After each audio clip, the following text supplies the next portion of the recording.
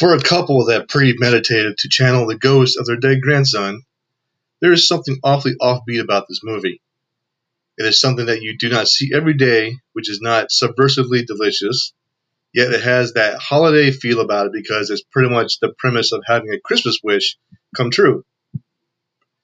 However, it is riotously gory, impish inversion of all things Yuletide, and in that it stars sweet featured LA characters, actors Sheila McCarthy and Julian Richings, who kidnap pregnant Shannon Becker, played by Constantina Mantelos, in order to perform a satanic ritual on her.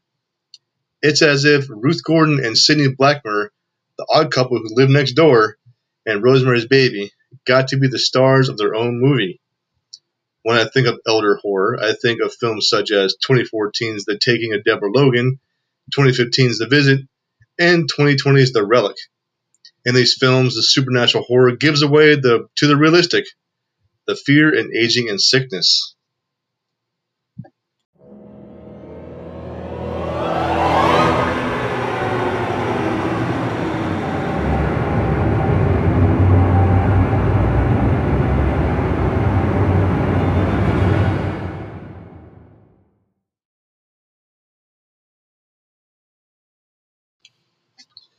Hello, all my magnificent and spooky friends. It is the Horror Hound, and in this episode, I will be talking about the film Anything for Jackson, which was released back in 2020.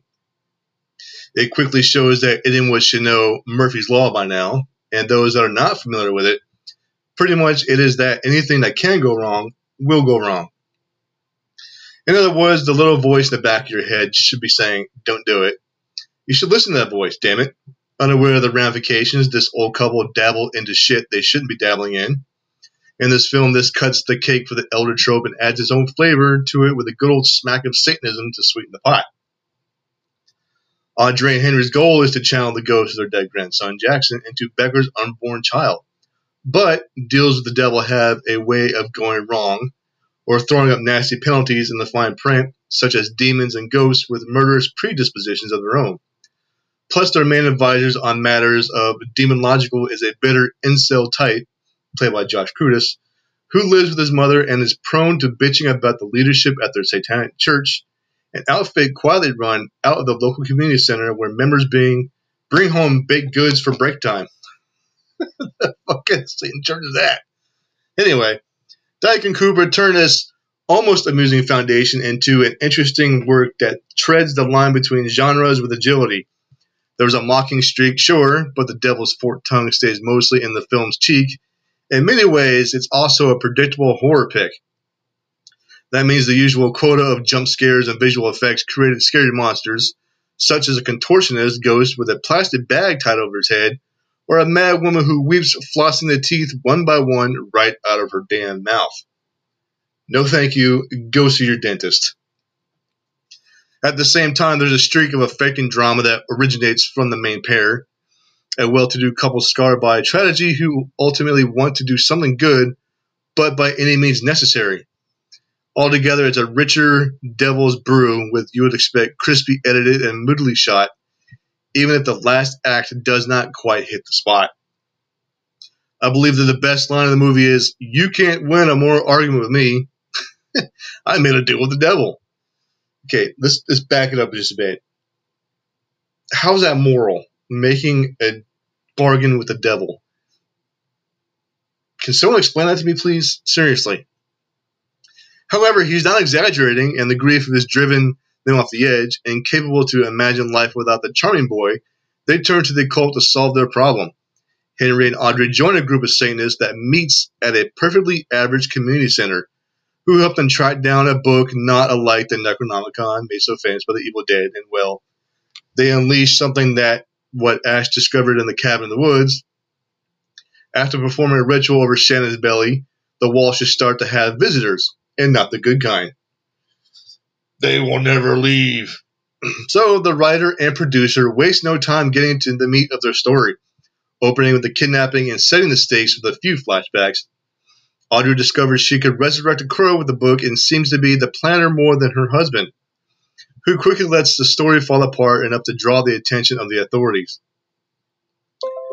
The very effective midsection of Anything for Jackson is a series of what could be called visitations on Audrey, Henry, and Shannon. It turns out that when you call on to Satan for help, he brings his little friends along, kind of like Pinhead lets his buddies tag along in Hellraiser. The demons and ghosts at the center of Anything for Jackson become increasingly disturbing, especially the one that's flossing her teeth out her mouth. Ugh. So, and anyway, everyone who comes anywhere near the Walsh household gets sucked into the evil vacuum, not unlike how the people around Damien in The Omen were essentially doomed. You're doomed. You're all doomed. So, there's an inescapability to Anything for Jackson that forces Cooper into something of a corner. No one who has seen a movie expects this plan to work. Well, duh. And so the Pinnacle doesn't have the power of the midsection, especially as another character gets a bit too heavily involved in the action. Though it holds together largely because of the committed performances of the cast, McCarthy convincingly conveys how overwhelming grief can lead people to make bad choices, while Richings is simply fantastic as a man who is really trying to save his remaining loved one from a life of misery more than anything else. So these are both great performances, and Mencelos, while forced to scream a bit too much in the first act, develops a strong character as well, and the movie falls apart without them. Dyke's direction is confident, especially when considering the limited scope of the film, which largely takes place in the bedroom of which Shannon is being held with pretty much only 3 characters and whatever else is dropping by that night. He has a clever habit of not heavily foreshadowing his scares, thank God. I think foreshadowing is a little overbearing in my opinion. So, but this does allow some of his most disturbing imagery to just jolt the audience without feeling like he's resorting to a jump scare. So years of working in the holiday movie factory has likely made him more efficient than most young horror directors, and the efficiency pays off. Even if fans of his other work who see this one may be too disturbed to ever believe in the magic of Christmas again. Sure, for Christmas, I'm going to have a bargain with the devil to bring back my dead grandson. That kind of seems offish if you think about it. I mean, there are other ways to have Christmas and celebrate your loved ones, but by resurrecting your dead grandson into an unborn child, that it tops the cake. I'm not going to lie. So as soon as the film begins, we are making known to Audrey and Henry as they navigate the world of grief while coming to terms with the loss of their grandson. Actors Sheila McCarthy and Julian Richings are delighted to watch in the film. Sure, they do have some dubious things done, but okay, some really bad things, but also they'll bake your cookies. So how can you say no to that? Here's some cookies, little boy. So obviously the cost of a life is more than cookies, obviously. But McCarthy and Richings ride the line of being sugarly sweet while embarking on a dreadful crime in order to bring back the one they love. Their intention is grounded in grief, and though no one would agree with their choices to perform a perverse exorcism, it's understandable why the thought would cross their minds. Grief makes us all do the stupidest shit, right? Oh, God, especially these people. Man, you belong on a damn loony bin. So what I relished so much about performances was it felt real. Even when all the crazy shit begins to happen, and believe me, it does get crazy. It goes guano off the scale. Their determination to get back the grandchild they lost felt intense. The chemistry between McCarthy and Richings also works because it evokes a genuine sense of care and love they have towards one another. Also, I've got to hand it to them for taking on lots of gore, especially McCarthy in one of the most chilling scenes of the movie, which will tap into anyone's fears of the dentist, or flossing for that matter. Just hope your teeth don't fall out. Man, whew. As much as I enjoy both McCarthy and Rich's performance, I do have to say the biggest surprise was from Josh Crudis, who plays Ian, the emo Satan-worshipping weirdo of the grandparents. Because Ian has an extensive knowledge in the way of Satanism, he eventually agrees to help the couple with their reverse exorcism after the couple realizes they have made some grave mistakes along the way. Though I did despise the character of Ian, Crudis' performance was fantastic, mostly due to Crudis' impressive change of behavior as the film goes on. As for the story itself, I enjoyed it and found it to be quite amusing watching this older couple experience a series of unfortunate, notwithstanding deadly events. I really enjoyed the presentation and look of the film, especially with how the director utilized the couple's vast home as a prison of sorts. The one scene was framed to give the viewer the impression that our hostage, Becker, played by Konstantina Mantalos, was in fact behind bars.